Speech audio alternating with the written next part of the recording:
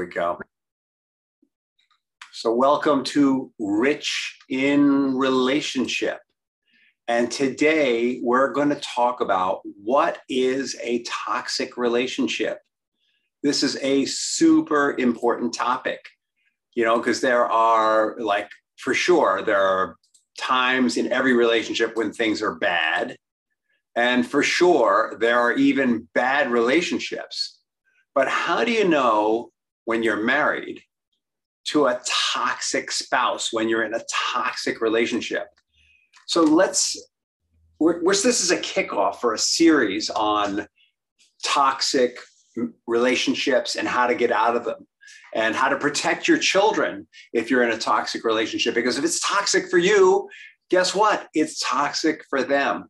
And this is the kickoff piece where we define toxicity. And we're going to define it in terms of how you feel it, what your experience is, what's going on with the other person. And tomorrow we're going to do a Facebook Live on the kinds of toxic personalities you may encounter. So look out for that. And in case you don't know, I'm Rich Heller. I'm with Rich in Relationship, and I am an expert on how couples can end the fight and make it work, how couples can transition from where they are to where they want to be. Even if it's good, how they can make it better. This is kind of my focus. All right, so what is a toxic relationship? Dr. Lillian Glass, who is a California-based psychology expert, says she coined this term in her book, Toxic People, in 1995. Excellent book.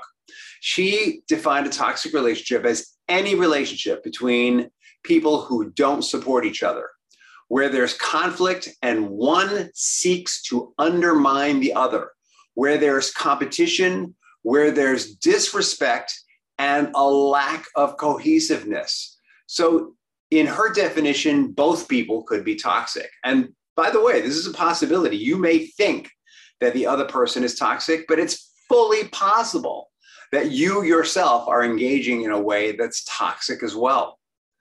So the key for Lillian is that there's a lack of support, there's conflict, and there is an active seeking to undermine the other.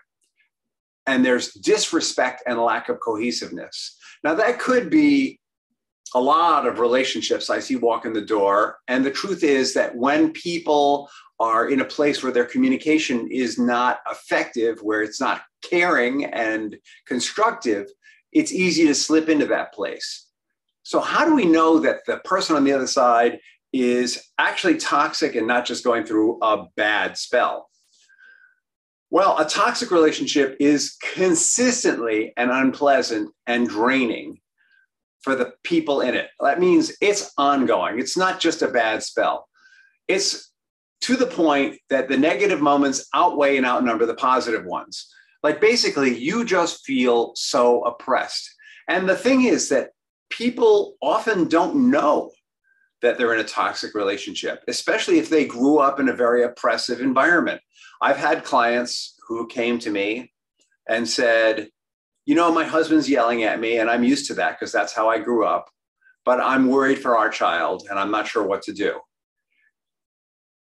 Sound a little off to you, or it might even sound normal to you. But the fact is that if you grow up in a toxic environment, you're going to be used to being around toxic people. And it isn't until you have a child that maybe the red flag is going to come up.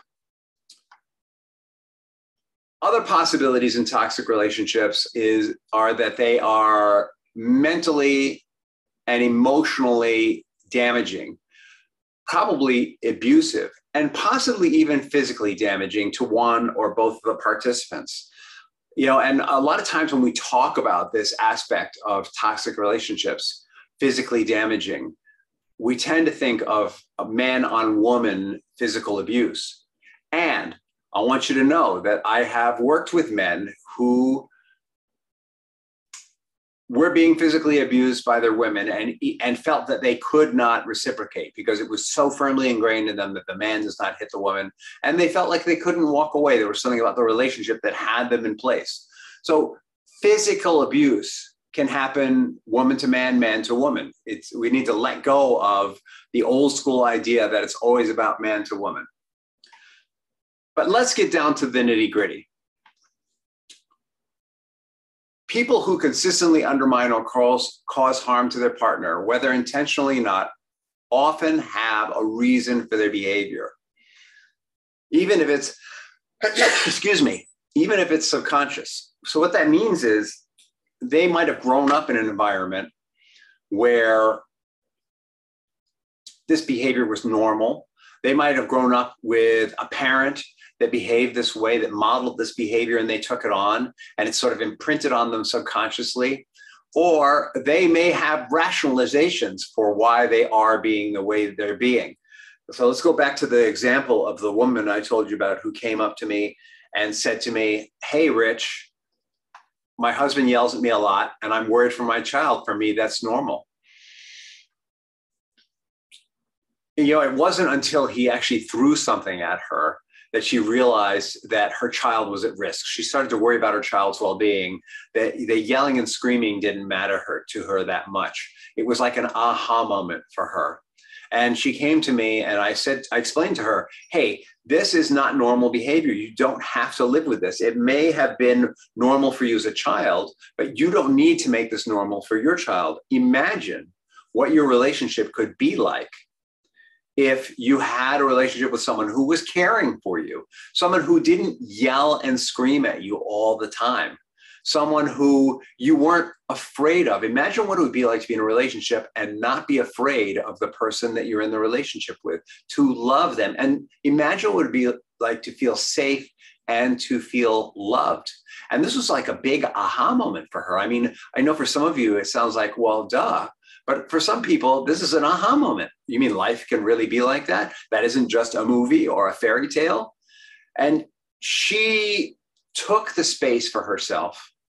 She moved out. She got her own place. She landed her old job back. She was making 6 figures in finance. But she still felt like something was missing. She didn't know how to help her child to be safe with this man.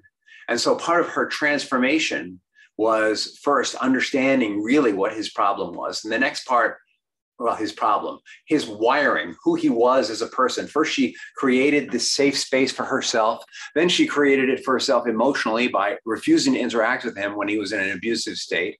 So anytime he would start going off, she would just stop him and she would start a new conversation when she felt it was appropriate. And meaning appropriate, meaning that he might be more receptive. And then the problem was, how is she going to teach her son to deal with this guy, to not become like him, to not have this be normal for him? You know, and she made that journey, that transformation really effectively over time by creating a profile, by teaching her child what were the things that were toxic to look out for without pointing the finger at the child's dad. She's just saying, you know, some people will behave like this to you. This is how you handle it. Other people will behave like that to you. This is how you handle it. And she not only equipped him for dealing with her husband, or now her ex-husband, but also for dealing with other people like him. All right, so we talked a little bit about the undercurrents of toxicity. And we've mentioned that the most serious warnings are going to be violence or physical abuse. But there might be emotional abuse that you're not thinking about. Emotional abuse is anytime someone says something to you that brings up fear in you, and that anytime someone's actually threatening to you and it brings up fear in you. And if that's happening with frequency, you're being emotionally abused. The other person is toxic. So some of the signs of toxicity, if you're having trouble identifying the toxicity of the other person, some of the signs that you're in a toxic relationship are going to be persistent unhappiness. So if you're in a relationship and it stops bringing joy and you're persistently unhappy, that's a sign that something's not right, that you're being poisoned in some way. If instead of consistently making you feel good, it makes you feel sad and angry or anxious, then something's wrong. You know, if you feel resigned or like you sold out, there's a good chance that there's something toxic happening in the relationship. You may even be walking around and you may go to a party and see happy couples and wonder, like, why isn't that us? This is a sign that something's not right in your relationship. You should also look out for negative shifts in your mental health, in your personality, in your self-esteem. I mean, if you were feeling really good about yourself before the relationship and now you feel bad, the chances are that something's going on in that relationship that's lowering your self-esteem, making you feel less than, they're diminishing you in some way, and you're taking it in and receiving it. In that story I told you about the client, the first thing she needed to do was make a safe space for herself. The second thing she needed to do was make sure she didn't interact with her husband when he was in that toxic space. That's because she made a decision she wasn't going to receive the comments and the state of mind that was making her feel less than and diminished. So if you're experiencing a feeling of not enough, not good enough, less than, having trouble making decisions, they know better, then the chances are that something really toxic is going on in the relationship. Other signs that you should look out for: you should look out for changes in your other relationships and the way you spend your free time. If you feel bad doing things on your own time because you feel like you have to attend to your partner, something's not right. Like if you feel guilty doing something else, you feel like you need to be there for your partner all the time, something's not right. Basically, you cross the line when you're not your own individual self anymore and you're giving everything to your partner. Now, that's not the same as both of you compromising for each other. It might be that you want to go out to dinner and they feel like you should be home, but they say, all right, you go ahead. And then maybe they want to go early to play golf on Sunday, but you want to go to church with you, but you say, okay, that's a give and take. But when you never feel like you can do anything for yourself because you need to be there for them, or they might disapprove, or on some level, you're afraid of what the reaction's going to be, something's not right. This is a sign that something's not working, something's toxic in this relationship. Other things you should look for are, what are your family or friends saying to you about the relationship? Very often, our family and friends will see things that are going on that we don't. And it's because usually when we're in a toxic relationship, we're the last to realize it. Toxic relationships are kind of like a slippery slope. You start out all glowy and in love, and then you find yourself in this place of low self-esteem and self-loathing, and you don't really know how you got there. In fact, you're not even thinking about it. You just kind of slip down into it. But your friends and your family will see it. And if they're talking to you about it, take them seriously. Don't think, oh, they just don't like Hubert, or they just don't like Annabelle, or whatever the name of your partner is. Take them seriously. And if they're saying these things to you, you might want to talk to a third party, a coach, a therapist, and get some validation about it. It is fully possible that your family just doesn't like the person, but that doesn't mean you shouldn't listen to them. You need to find out if that's the situation. Now, there's some things that you need to know. If you feel like you're actually in physical danger, or if you are actually being physically abused, the first thing you need to do is involve the authorities. Because if you're being physically abused, or you're seriously concerned that you're going to be physically abused, the chances are you're not going to be able to defend yourself. And you don't want to go to your neighbor, and you don't want to go to the people across the street. You want to bring in the police. There is a phone number for the National Domestic Violence Hotline that's available 24/7, and they can give you guidance. If you're not comfortable calling the police, call the National Domestic Violence Hotline. Here's the number. It's 800-799-7233. They are available 24/7, and they'll talk you through this. They can help you decide whether something is normal or far from it, and what the next steps are. And it's really important that you take the time to talk to other people. One of the signs of being in a toxic relationship is that it feels natural and normal, even though your self-esteem is low, you're feeling miserable, and you're fearful, right? So it's important to take your feelings and take what's going on and talk to another person to it. Just like my client in the story I told you about came to me and said, hey, this is what's going on. I'm worried for my kid, but it feels pretty normal to me. Like, if it weren't for the child, she would probably still be in that relationship. But she talked to someone about it. and she got another point of view and she took action on it. All right, so if the harm is emotional or mental, you're going to have to decide whether it's possible to work it out with the person. You might want to go to couples counseling or marital mediation, something we do over here frequently that helps people to work out communication problems and to identify roadblocks and to open up trust again and empathy. You want to look for ways that you can get outside objective help, basically.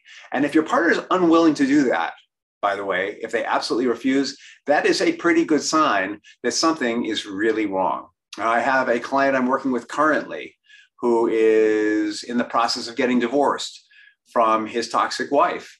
And it turns out that there was a lot of lying and infidelity, and there was sort of two stories going on, and he was really being led on and abused and feeling badly for himself. And he really did everything he could to work it out, but she refused to go for help with him. And eventually he realized that this just wasn't going to work and stepped out and is now moving towards leaving her, but always with the hope that she'll be willing to return to therapy. It's interesting. He really cares about her. So it doesn't have to be an angry stepping out, but it definitely has to be a caring about yourself stepping out if you're going to step out. You need to decide whether you can live with what's going on over there. And it's fully possible that you may not. It may be that you can grow out of it. Like, a person can be toxic and speak to us abusively, and we can completely dismiss it and not receive it. And when our egos are strong enough and people say things like that, it just rolls off our shoulders. It may be that you can develop the ego strength to do that, but is that truly a healthy and happy relationship? And what is your motivation for staying in it? And you need to be clear on that if you're going to make that kind of choice. Okay, so we've covered what is a toxic relationship. Just to review it again, basically it's any relationship where the people, or one or both people, don't feel supported, where there's constant conflict and undermining. There might be a competition, and there's certainly disrespect and a lack of cohesiveness. And the signs that we talked about are that you are feeling less than, diminished. You're afraid to do things for yourself. You're afraid how the other person's going to react. You're afraid for your own well-being. It might be like my first client that I told you about, that you're only willing to act for the well-being of your children. Your self-esteem is so low, and that's okay as long as you're willing to act. And the important thing to do is to validate with outside people, your friends, your family, with professionals, coaches, therapists. I like to say a priest or a rabbi, though I'm not sure if they're going to have the same clarity or training. Validate that what you're experiencing is far from normal and possibly irreparable and definitely unhealthy. And once you have that, the steps that we teach people to take here at Rich in Relationship are: first, create a safe space for yourself, physically and emotionally. That has to do with not receiving the toxicity. Your safety means I have a boundary that I'm going to maintain so that I don't receive the toxicity, however it's showing up. Second, we're going to get back in touch with what's really important to us: our values, our principles, the things that guide us, our sense of personal integrity, so that we're no longer compromising ourselves for other people or for the sake of the relationship, compromising our values. It's one thing to compromise situationally. It's another when we compromise our core values. If we compromise our core values, we become broken and incomplete. We're going to get back in touch with that and stop compromising on those. We're going to create a profile of the other person so that we know how to deal with them in a way that doesn't compromise our core values and can show up as much as possible as a win-win for both of us. And if it's not going to be a win-win, we are not going to play. If we can't win, we're not going to play. If they can't win, we know that's just going to draw more toxicity. So they need to feel like they're winning. And if we have children, we're going to educate our children as to how to deal with that particular brand of toxicity without finger pointing. And last of all, and I sort of said this on the front end, you need help and support all through this process. If you want to know more about this, reach out to me at richinrelationship.com, RICH at RICHINRELATIONSHIP.com. It's always in the meeting notes if there's meeting notes for this. If this is showing up on your social media feed, comment, please. Share this with other people. If this sounds like someone you know, share it with them. If this is something you're experiencing, reach out to me immediately. I will give you a free strategy call so that you can figure out what the next steps are for you that are natural and normal for you, whatever they may be. Don't be afraid to talk to other people. Thank you so much and have a wonderful weekend. And tomorrow, we're going to be talking about the different types of toxic people out there. What time will I do that? I will do that at noon tomorrow, tomorrow being Saturday, the 9th. Don't miss it.